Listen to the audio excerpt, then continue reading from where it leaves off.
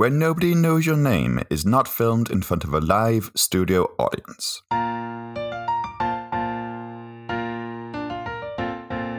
Today we're joined by a very special guest. This is Ian from Ian Talks Comedy. How are you doing, Ian? I'm doing great. I mean, Ken Levine was the other special guest, so not as big, but... You're in good company, though. Good company, exactly. It's nice to have you with us today, and I'm looking forward to a very cheersy conversation. In Ireland, literally nobody knows my name. First thing let's ask is, whenever we have guests on the show, we ask what they'd be drinking if they were sitting down in Cheers. What's your drink of choice, Ian? Well, if I was in Cheers, I'd have to have a beer. Oh, of course. But I would normally have vodka if I was just vodka on the rocks. Wow, straight vodka. A connoisseur's drink. We can get you like a short afterwards if you want to have a beer and then a vodka at the end of the conversation, you know?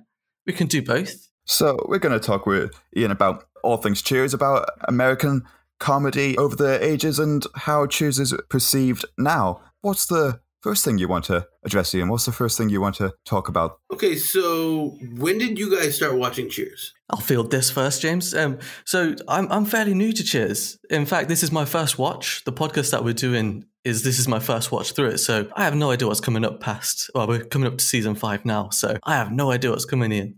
But so I'm very much watching it episode at a time and enjoying each step of the way. And I think it's given a sort of nice perspective on our podcast we record as we go through each episode. But James is a bit further ahead than me. Yeah, I first watched it when I was probably 8 or so, I want to say. The first episode I watched was Two Girls for Every Boy, and Lisa Kudrow was a guest star. And the first, I guess, exposure to American comedy I watched was Friends. So I recognized her, from her performances as Phoebe. So when I saw that, flicking through the channels, and I saw that, and I'd heard of Cheers because it's been referenced in a lot of other shows, but I hadn't really watched it. And then when I saw that first episode, there's a lot of great jokes in there. And from that first episode, I was hooked in trying to find where the other episodes could be watched, because in the UK, it's not on demand, though I understand in the US, it's available on Hulu, last I checked. I actually first started, I'm, I guess, a lot older than you. Started watching it, I was 8 years old in 85, so it came on after The Cosby Show, which was the number one show in America, and then Family Ties, then Cheers, then Night Court. So as an 8-year-old kid, that was my Thursday. Night Court is still my favorite show, but I always knew that Cheers is a better show. Like, Night Court would make me laugh more, but I knew Cheers is more well done. And I watched it every week until it went off the air in 1993. Well, Night Court's not without its praises too. It's Harry Anderson in a starring role. Great show.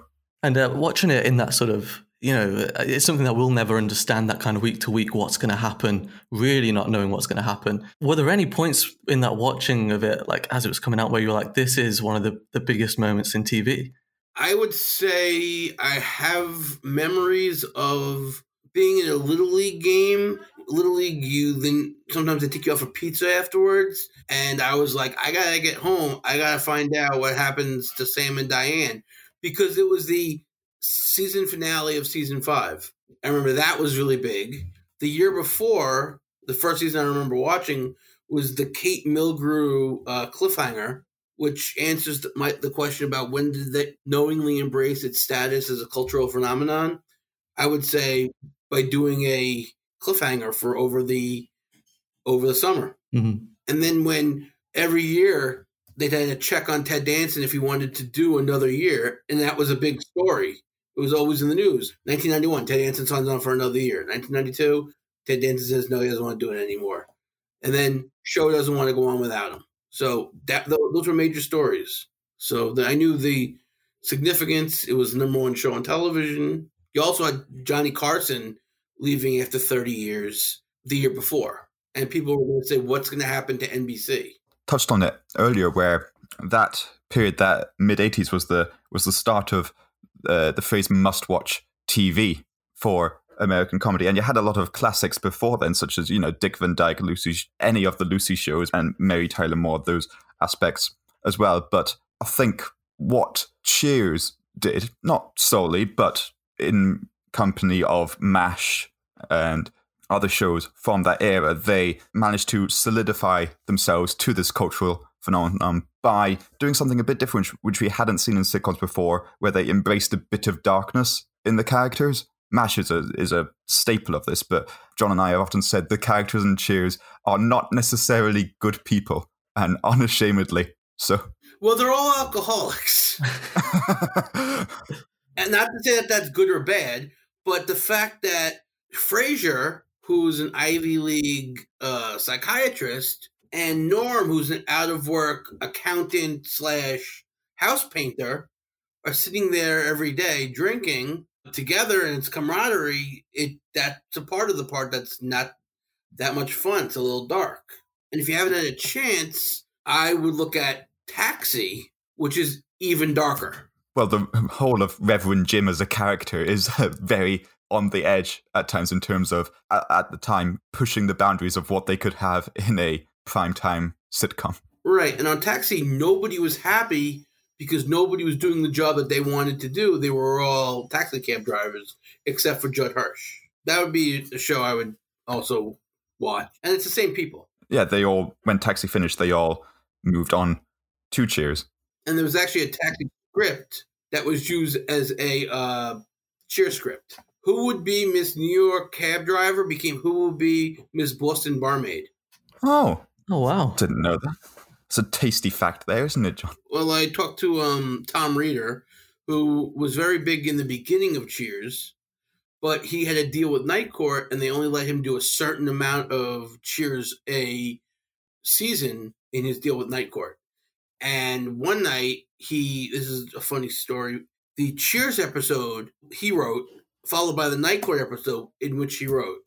And then the producer of Night Court, Reinhold Weege, called him up right at 10 o'clock and said, "Did you also write The Cosby Show?"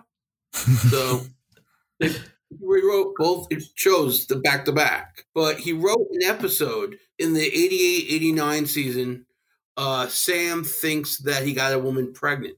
It was supposed to be an AIDS episode. I've heard of this, yes. Obviously, a huge social issue at the time where they were going to write an episode where Sam had an AIDS scare.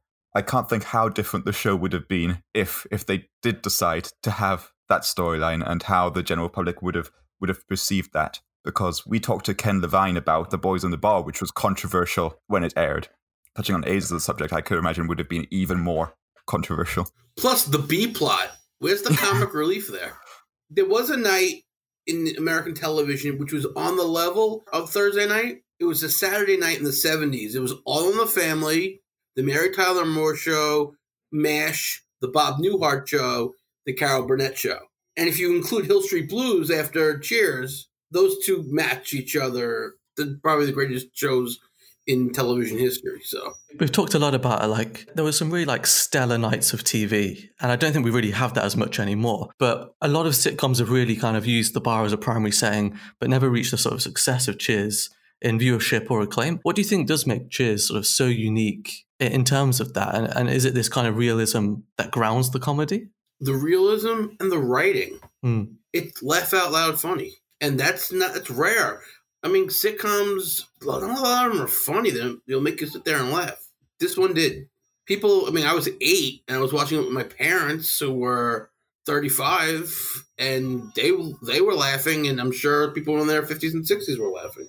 And I think that the thing which really sort of shows the test of time is we've picked it up, 4 decades later, and we're laughing still. Right. You know, and that sort of proves the writing has stood the test of time as well as being in the moment, laugh out loud funny. My daughter's 8, and she couldn't fall asleep. So I said, I'm going to put on a TV show that is going to be a little slow because you know how everything's all quick. And she watched an episode of Cheers, and she liked it. She's 8. Did you pick the episode? Which episode did you pick for that? It was where Sam had to babysit Frasier's kid. Because I figured that's an appropriate one. It wasn't The Boys in the Band. I was a sophomore in high school the year it went off the air. And my people in my class, we were going, all right, there's only 8 episodes left. What are we going to learn? And then when he took off his toupee, it was like, now what's going to happen? And Paul slept with Carla. Oh, my God.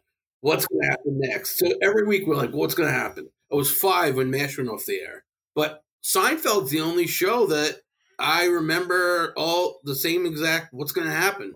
The three you mentioned there, MASH, Cheers, and Seinfeld, were the highest watched finales when each of them aired. MASH, then Cheers, then Seinfeld. And I've heard of the Seinfeld finale, when it first aired, the streets were empty because everyone had gone home to make sure they watched the Seinfeld finale on time. I had to work.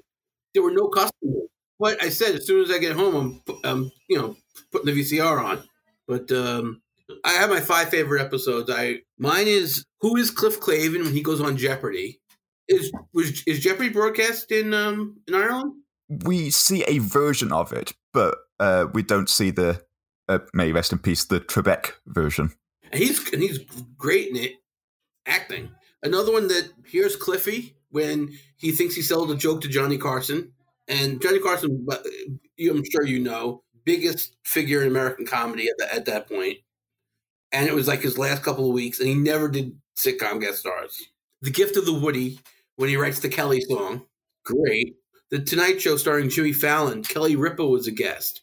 When she came on, the Roots played the Kelly song as their lead-in song. And that was a couple weeks ago. The thing with Jeopardy, it still stands as well. Whenever people on Jeopardy don't know the answer or the question, they just put, who is Cliff Clavin? Or who has never been in my kitchen? Exactly. And then the last one, second time around, when they fixed Frasier up with Jennifer Tilly. I just like that because I just think Jennifer Tilly steals that episode. Who are your favorite ancillary characters? I love Al, who's always as Sinatra. That's going to be a standout. Every episode, James does a rundown, and Al features mostly in quite a few of the episodes, uncredited. But in terms of like a guest star, I think Andy's episodes, obviously we've watched the first 4 seasons now. Andy's have always stood down. Harry Anderson's were amazing as well. I think those kind of ones where there's been a quirky character who comes in and does that. I know Malcolm, who comes in to assist in the bar in an episode, just as a character, was amazing. I tell you what gives me a lot of excitement, Ian, is so far your rundown of all of the episodes are ones we haven't watched yet. So I know that the best is still yet to come, which is a great knowing that. Well, I love Diane, and I love the whole Sam and Diane, but the show got, I don't want to say funnier, but it got more joke-driven when Rebecca came. It's something that we've noticed, especially because we're on that kind of cusp of season 4 going into 5, and we've started watching a few and reviewing a few of episode 5's early ones, which will be coming out soon. And there is that kind of fatigue of the proposal so far stretching out a few episodes long, and we keep saying every time is like, how long will this go on for? And it's kind of stretching out a bit, and the jokes are kind of wearing a bit thin on that. And I think I'm hoping that with Rebecca coming in, it'll be like a re-energized, fresh take on the sort of dynamic of the bar. Have you seen the Ring episode yet? That's like a first stamp classic. That is in that season. You'll be coming up to it. You know what I'm talking about. Well, we keep saying we're waiting for the payoff of this proposal and being stretched out. So it's good to know it's coming. Interesting what you say about it becoming funnier, perhaps, with Rebecca. And one thing which really exemplifies the difference between the Diane years and Rebecca years is when they do their acceptance speeches, and Shelley Long goes up and gives a very eloquent, well-rehearsed speech, very in-fitting to, and when Kirstie Alley went up, she was clearly very drunk and just shouting, thank you, almost doing, you like me, you really like me, almost doing that kind of speech. And the difference between their two reactions shows, with Diane, she was a new character for the time. She was, an educated, well-spoken woman who came into this athlete's bar and really, changed the status quo a lot. And, for that alone, Cheers, was able to last as long as it did. When Rebecca came in, it gave it a new energy and gave it almost a sense of chaos and unpredictability that, as John's alluded to, in the later seasons of Diane, wasn't as present. There's if you ever see it, she won the Emmy in 1991, and she thanked her husband for giving her the big one for all these years in her acceptance speech. So she's a little bit of a canon, Kirstie Alley, but she's funny and she was great on that show. Now I was thinking more ancillary. I was thinking I loved Kelly's father and Henri. I was just thinking Henri. He came in every few episodes and was just every line he gave was quite similar, but he gave Woody a run for his money, and we loved seeing Woody struggle through that. I like all the extended families. I like Mark Laven, and as the seasons went on, we got to see more and more of the Tortelli family. Another writer, Stu Kreisman, told me that he wrote a Tortelli for them, and because he wrote a Tortelli's, they let him write a Cheers. He did them a favor. He wrote a Tortelli's, and they said, okay, you can write a Cheers as a thank you. It was actually the second longest running sitcom in terms of episodes, and 11 years, which we all love. But because the cast changed so much, both in terms of main characters and ancillary characters, do you think that helped or hindered the show as we watched it go through these cast changes? Absolutely helped, because they did it correctly. For example, Coach, I don't know how many more stories you could have gotten out of him. I mean, he's kind of slow and dim-witted, but Woody is naive. It's a different character. I know people originally thought it was the same character, but it's a different character. And Diane and Rebecca, different characters. Lilith, that was, I'm guessing put there so Frasier and Sam wouldn't have to fight over Diane. They all served a purpose. They were all great actors, and they're different than the characters they replaced. I think something we found particularly interesting with Woody coming in is how it pushed other characters into different roles. And you see Sam kind of get pushed more into this sort of, not necessarily midlife crisis, but there's definitely episodes where he's really reflecting on his life. And it's really Woody coming in as a fresh-faced newcomer who's maybe attracting the women a bit more than Sam is, pushes Sam into a new kind of role. And also sort of a father figure that Coach was to him, but in regards to Woody, and it changes the dynamic of the bar with new people coming in each time, which is always sort of refreshing and mixes it up. It gives more opportunity. And I always liked how he called Rebecca sweetheart, like as a friend, which you would never have called Diane. And I like Paul. Paul's a funny character. I'm excited for it. He would come on, I would say he'd be in half the episodes, and he'd be sitting next to Cliff.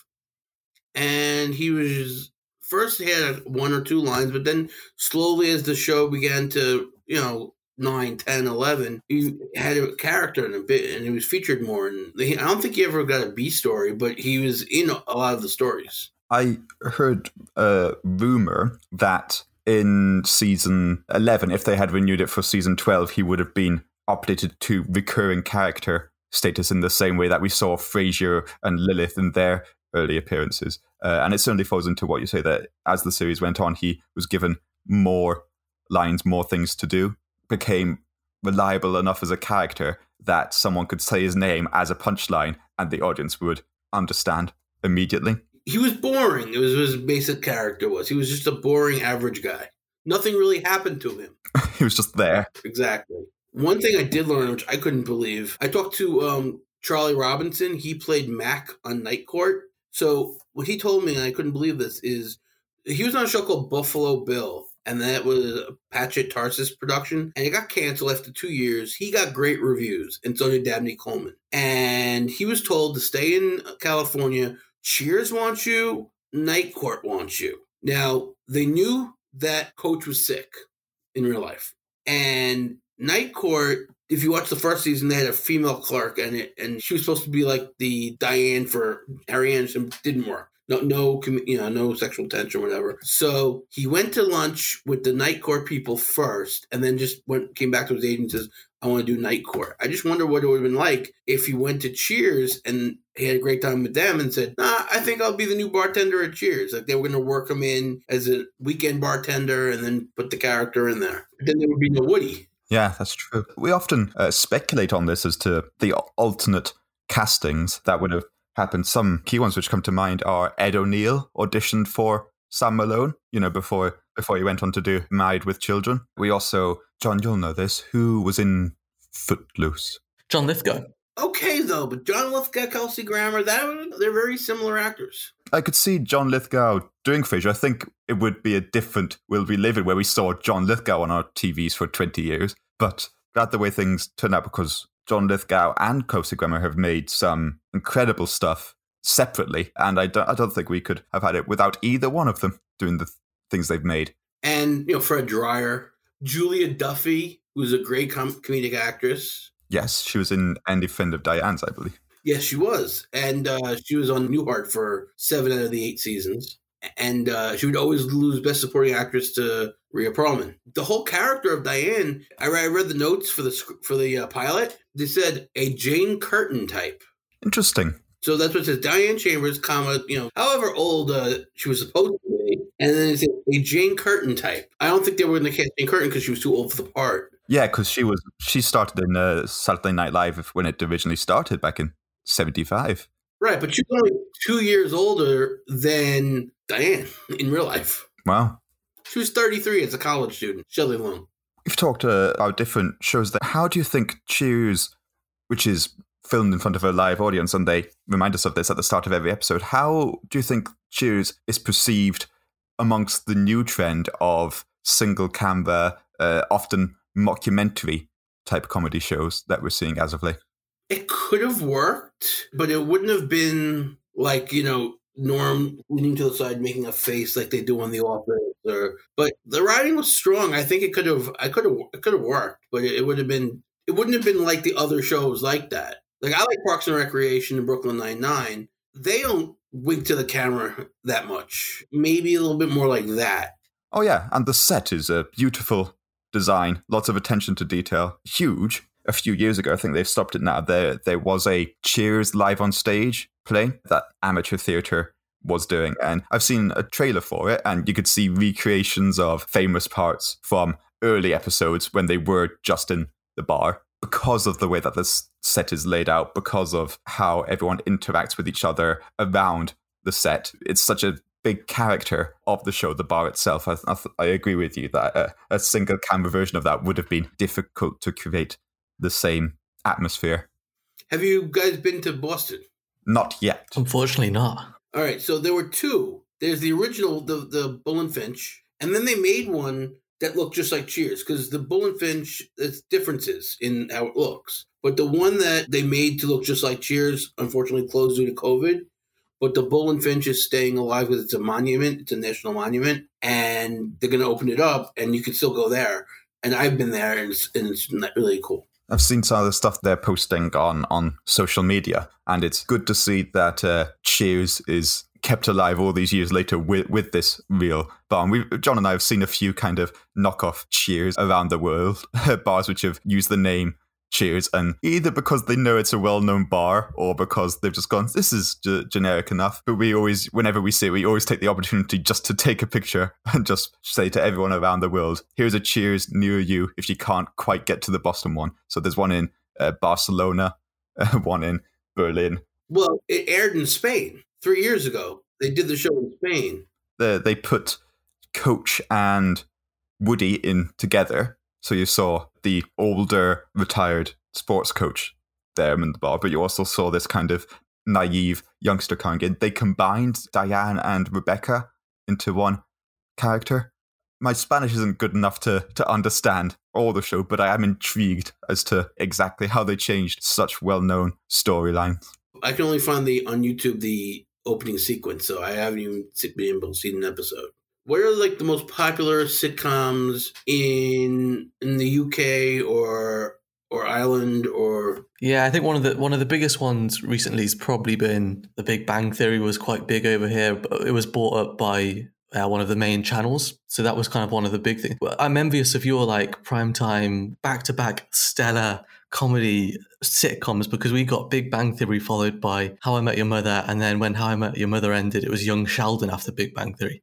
It was an hour of those two back to back, which they're not my entire cup of tea. I think they're definitely going back to some of the older things are sometimes better.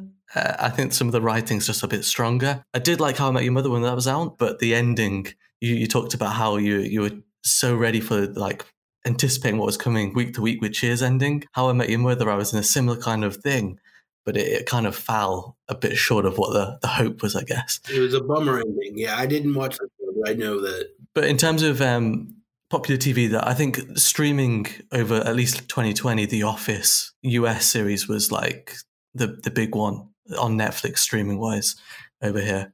I meant shows that you guys made. I'll let James take this because James has got a staple of influence in terms of British sitcoms. I'd say over the past few years, we've seen Derry Girls has been quite popular. The UK does something with sitcoms where we'll make 6 at a time, and then we'll end up with like 20 in total, and then it's done. Whereas US, like you get to spend a lot more time with the characters. So something which I think is kind of comparable to Cheers, which is quite old now, but was called Early Doors, which is set in a pub, but it's a UK pub. I think there's only about 12 episodes, but James McAvoy's in it. But that's quite a good sort of pub-based sitcom, which I remember quite fondly. But Only Fools and Horses is a staple, I think, in UK sitcoms. Only Fools and Horses ran, I'd say, a similar time frame to Cheers. In terms of the original run, it was something like 84 till 91, and then it went off the air and then came back for another few specials over the next 10 years. And it's about these 2 brothers who live in an apartment block in London who are essentially con men. You know, they find things from the harbour and sell it off the back of a van. And the whole show is about them just trying to, you know, remain financially afloat. And much like Cheers, they replaced one of the main cast members halfway through because the actor died. So their grandfather also lived with them, but the actor died, so they replaced it with an uncle. And as you say, it's because the characters were portrayed differently enough, it didn't feel jarring when they did bring in this new character. But I'd say in terms of influence and well-known moments, Only Fools and Horses is up there. John can certainly remember some classic moments from it where a simple gag where they're in a bar, they're trying to flirt with some women they see in the corner. One of them leans over, but just before he does so, the bartender opens up the bar hatch and the main character falls to the bar and just stands up and just brushes off his drink and just goes, we're leaving. It'd be interesting to know what's made it overseas in America big. Okay, so I remember when I was a kid, we had public television showed BBC shows, and I liked it, and a lot of people in my generation became fans of it as Are You Being Served? Yes. Oh, so that's a golden oldie. That's like I Love Lucy where you are. Yeah, I'd say so, yeah. That era of comedy in the UK, it would be early 70s. I think you're a fan of Dad's Army as well, wasn't it, John? When it's earlier. But also things like Fawlty Towers are obviously big ones as well, which I think have probably made it over. So, yeah, I think we've actually just missed out like a core era of sitcoms in the UK. But there's a channel here called Gold, which is your golden oldies that run fairly consistently. I was going to say 24/7, it could be. But yeah, you've got a sort of back-to-back of shows like Fawlty Towers. But again, like I think there are only like 12 episodes of Fawlty Towers in total or something crazy like that. And it's insane when you compare it to sort of the legacy that sitcoms like Cheers have, which they've got so much more content. But it is strange how when you say the two, people would assume they kind of have the same sort of number of episodes and the same legacy that's lasted. I liked Coupling when that came to America. Not the American version, the English version. I thought that was a very funny show. Peep Show is very popular now. Not Going Out, I liked. And I like old stuff. I like everything. So I really like Dave Allen. Dave Allen, yes. There's a great quote by him, where he's sitting in his classic chair, scotch on one arm, and he's in an abandoned BBC studio. And with his, his thick Irish accent, he goes on this long story about the rumours that the BBC is haunted and, that there are lots of ghosts here of, people who used to write for the show. And then he does this long pause and it just goes, I don't know anything about ghosts, but there are a lot of spirits. And then he drinks his whiskey. I don't know how it works because I'm American. We only know about America.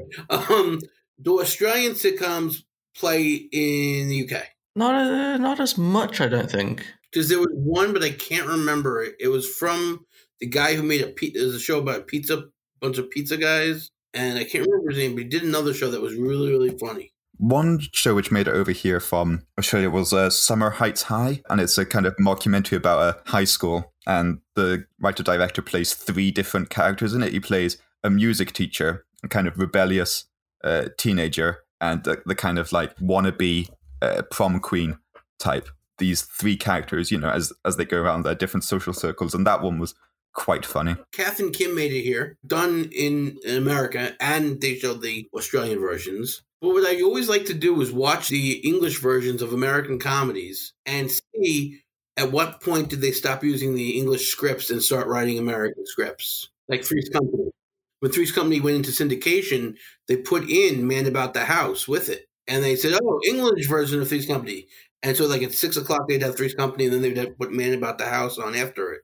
The one which surprises me, because they're both well received independently, is when Sanford and Son, which, a classic in the States, is the British original version is Steptoe and Son, but both Steptoe and Son and Sanford and Son are both well received in their respective countries, and it's one of the few cases, The Office being another, where two countries have done two versions of the same show, and they've both been well received. On Sanford and Son, they did an episode where another country, where Israel wanted to make a version of Sanford and Son, and it called it Steinberg and Son. So it was a parody of the fact that Sanford and Son's not an original television show, which is, I guess, what we call meta nowadays. Was it season 3 of Seinfeld? The whole arc of Seinfeld trying to write Seinfeld. I know. And how was Seinfeld? Was that very popular in England, or? It's a good question. I think because of the similar time frame in which they aired, and because of Seinfeld the show being so influenced by Abbott and Costello and very verbally driven, because Seinfeld and Friends aired at a similar time, I think Friends took that top spot from Seinfeld. Having watched Seinfeld now, I think Seinfeld is very good, and as it goes on, you can tell the attention and the cleverness that went behind the writing. I think Friends, because it was probably aimed for a younger audience more generally in terms of the jokes they made, in terms of the storylines, I think Friends was able to soak up the audience where Seinfeld wasn't quite able to crack that market in the UK. Both very good shows, and both have been shown here to some extent, but I think because of Seinfeld having less of an audience and airing later in the night, the UK audience probably at the time just went, well, I've already watched my comedy for today. And what's with you guys and cakes? How many shows do you have where you bake cakes? Oh, yeah, well, we love them. First week I went into the office of my current job, there was cake every day. And then the next week they had to tell me that wasn't what happens every day, James. And I was disappointed. To me, it's not cake. It's how that one format has been duplicated with every other thing you can think of. There's a sewing one. I think I saw a blowing glass one on Netflix now. My wife watches the blowing glass one on Netflix. There's one on how to smoke meat as well. I think there's something about that. There's so many different kinds of ones. I think there's a pottery one as well. What job could they not make a television show about? I don't know what the answer is. Eventually they're going to run out of occupations. Then it will be the job to pitch the next ones. That will be the next show. Oh, yeah. Pitching a show. They haven't done a beer brewing show. You say that, you Google it, and it will be there. And what's funny is Ted Danson didn't work for a long time after he took a break, and now he's like on every sitcom. Yes, he's got a new one out, which I've watched a few episodes of, Mr. Mayor. One of the recent episodes, he plays the mayor of Los Angeles, but as the mayor, he's asked to do the opening pitch at a baseball game. And I was watching it going, Malone plays for the Sox. Why is he wearing the Dodgers outfit? Sports Illustrated did an episode about Sam Malone. Do you have Cheers memorabilia? For Christmas, I got the very retro board game, which me and James need to play at some point, but due to sort of lockdowns at the moment, we're not able to do. But I've got the original board game that must come out in the 80s. So I'm looking forward to playing that at some point, but the cards on it are kind of hilarious. It's like, you're hiding from Carl, you hide in the office, go to the office kind of thing. We're looking forward to playing that at some point. I'm not sure you got anything, James. Only this Funko Pop Cliff here. Though, as you said, Ian, when one of the Cheers bars was closing down in Boston, I saw they had a sale. And I was very tempted to buy some of the merch if it wasn't for the shipping overseas from Boston costs. Did you pick up anything when you visited the bar? I just have the menu. It's a nice menu. And they weren't selling merchandise. This was like 1994. They hadn't thought of doing that yet. I don't have anything from Cheers. I mean, I usually have a t-shirt, like I'm wearing a David Letterman t-shirt. I have like Taxi, I have different shows, but I don't have a Cheers shirt, which I should get one of them. But maybe a script. I collect scripts, so. Some of the Ken Levine episodes are classic, and when we spoke to him, he was talking to us about the importance of emotional core to a narrative. And you alluded to this where you said a lot of sitcoms aren't necessarily funny, but they do grab you. However, Cheers at times went between the more darker storylines such as Endless Slumper back in season 1, and it went more into the very farcical ones like Send in the Crane, for example, where Frasier takes up the job as a clown, as a children's birthday party. From these, I suppose, 2 types of episodes, which have you found enjoying more? I think John and I have differing opinions on this, but what are your thoughts on it? I'm a big fan of dark comedy. I like dark humor, but I guess I like the ones that are like more character driven, like Kelly and Woody get married and what they do the day before and how that almost ruins their wedding, like stuff like that. Situation comedy. And one thing I did notice from watching it from a kid, to watching it now, is that Cliff is a severely unhinged individual. I used to think that he was just a funny guy, and then I realized, no, he could go any day. He could just any day and take everybody with him. And I don't know if that was intended, but you see it as you watch the show.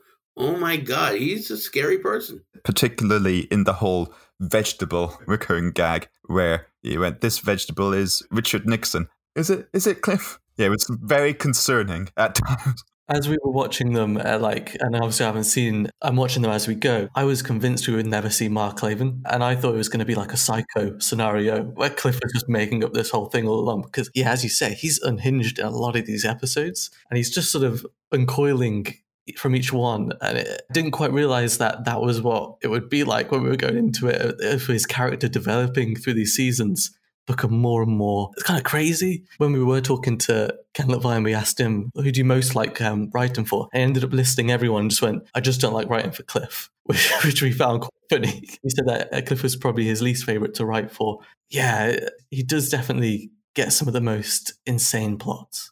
I like when there was one time Frasier looked over him and says, okay, Cliff, what color is the sky in your world? There's one opening where Cliff determines the name of one of our new presidents. Very close to Barack Obama, which is so weird. Our next president will be Barack Obama. When Barack Obama got elected, they were like, Cheers predicted the future. And it was just a joke. And then somebody goes, what kind of silly name is that? And then Woody goes, hey, that's the president you're talking about. You know, they're just great quotable lines. I talked to Tom Leopold. He wrote in the last season. There's a line where Norm goes talking about when he was in the Boy Scouts. And they were like, you were in the Boy Scouts? He goes, for a couple of weeks. And then there was some talk about a hike. I always use that line when somebody would bring up the Boy Scouts. I would say, oh, yeah, I was in the Boy Scouts. They're like, you were in the Boy Scouts? Yeah, until they brought up something about a hike. And I told him, I've been ripping you up for like 30 years. There's a great interview with the Cheers cast for their 200th episode. And they asked George Wendt, what do you think about Norm? And he goes, he's a great guy, great writers. And then they show the clip of, it's a dog-eat-dog world and I'm wearing Milk-Bone underwear, which gets raucous applause. If you go to YouTube, you can put in every Norm entry, and they have them all. And one of the best things, and the writers will tell you this, I don't know if Ken Levine said it, I listened to the whole thing, but maybe you talked to him off air. They're one of the few casts that credited their writers with the dialogue. They were like, we have great writers. That's everything, And the writers, when they love that, so they're going to make better scripts. Oh, this is another thing that you might not know.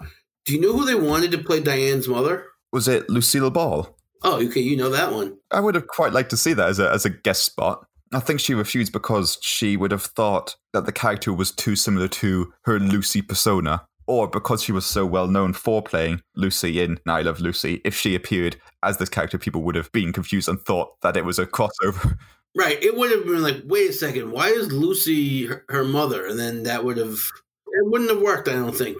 I mean, she's a good actress and she would have given it a great thing. People would have went, wait, Lucy's her mother? I suppose when you were watching it as it was coming out, what was one of the guest spots which really got you excited that someone was going to be in Cheers? Okay, this is a weird thing. The guest stars on Cheers, a lot of them were Boston people. And I'm from New York. They had the governor they have Michael Dukakis, who ran for president and lost. They had he was the Obama secretary, John Kerry, who ran for president and lost. They had Gary Hart, who also ran for president and lost. Admiral William J. Crowe, chairman of the Joint Chiefs of Staff. These are the people that they had as guest stars. They had the Speaker of the House of Representatives in the first season. Tip O'Neill. Right. And the guest stars, like, they didn't have Kevin McHale was a big one. Kevin McHale was a big guest. Everybody knows that episode. Anyone's a Cheers fan, anyone's a Celtic fan knows that. And they play clips from that episode in Boston Garden until it closed down. When the Rangers were winning the Stanley Cup, which they hadn't done in 54 years, George Wendt was in the audience. The camera went on George Wendt, and they actually had to stop playing the game because the fans were cheering Norm, and nobody could hear. And he started getting like, let them play. He started getting like embarrassed.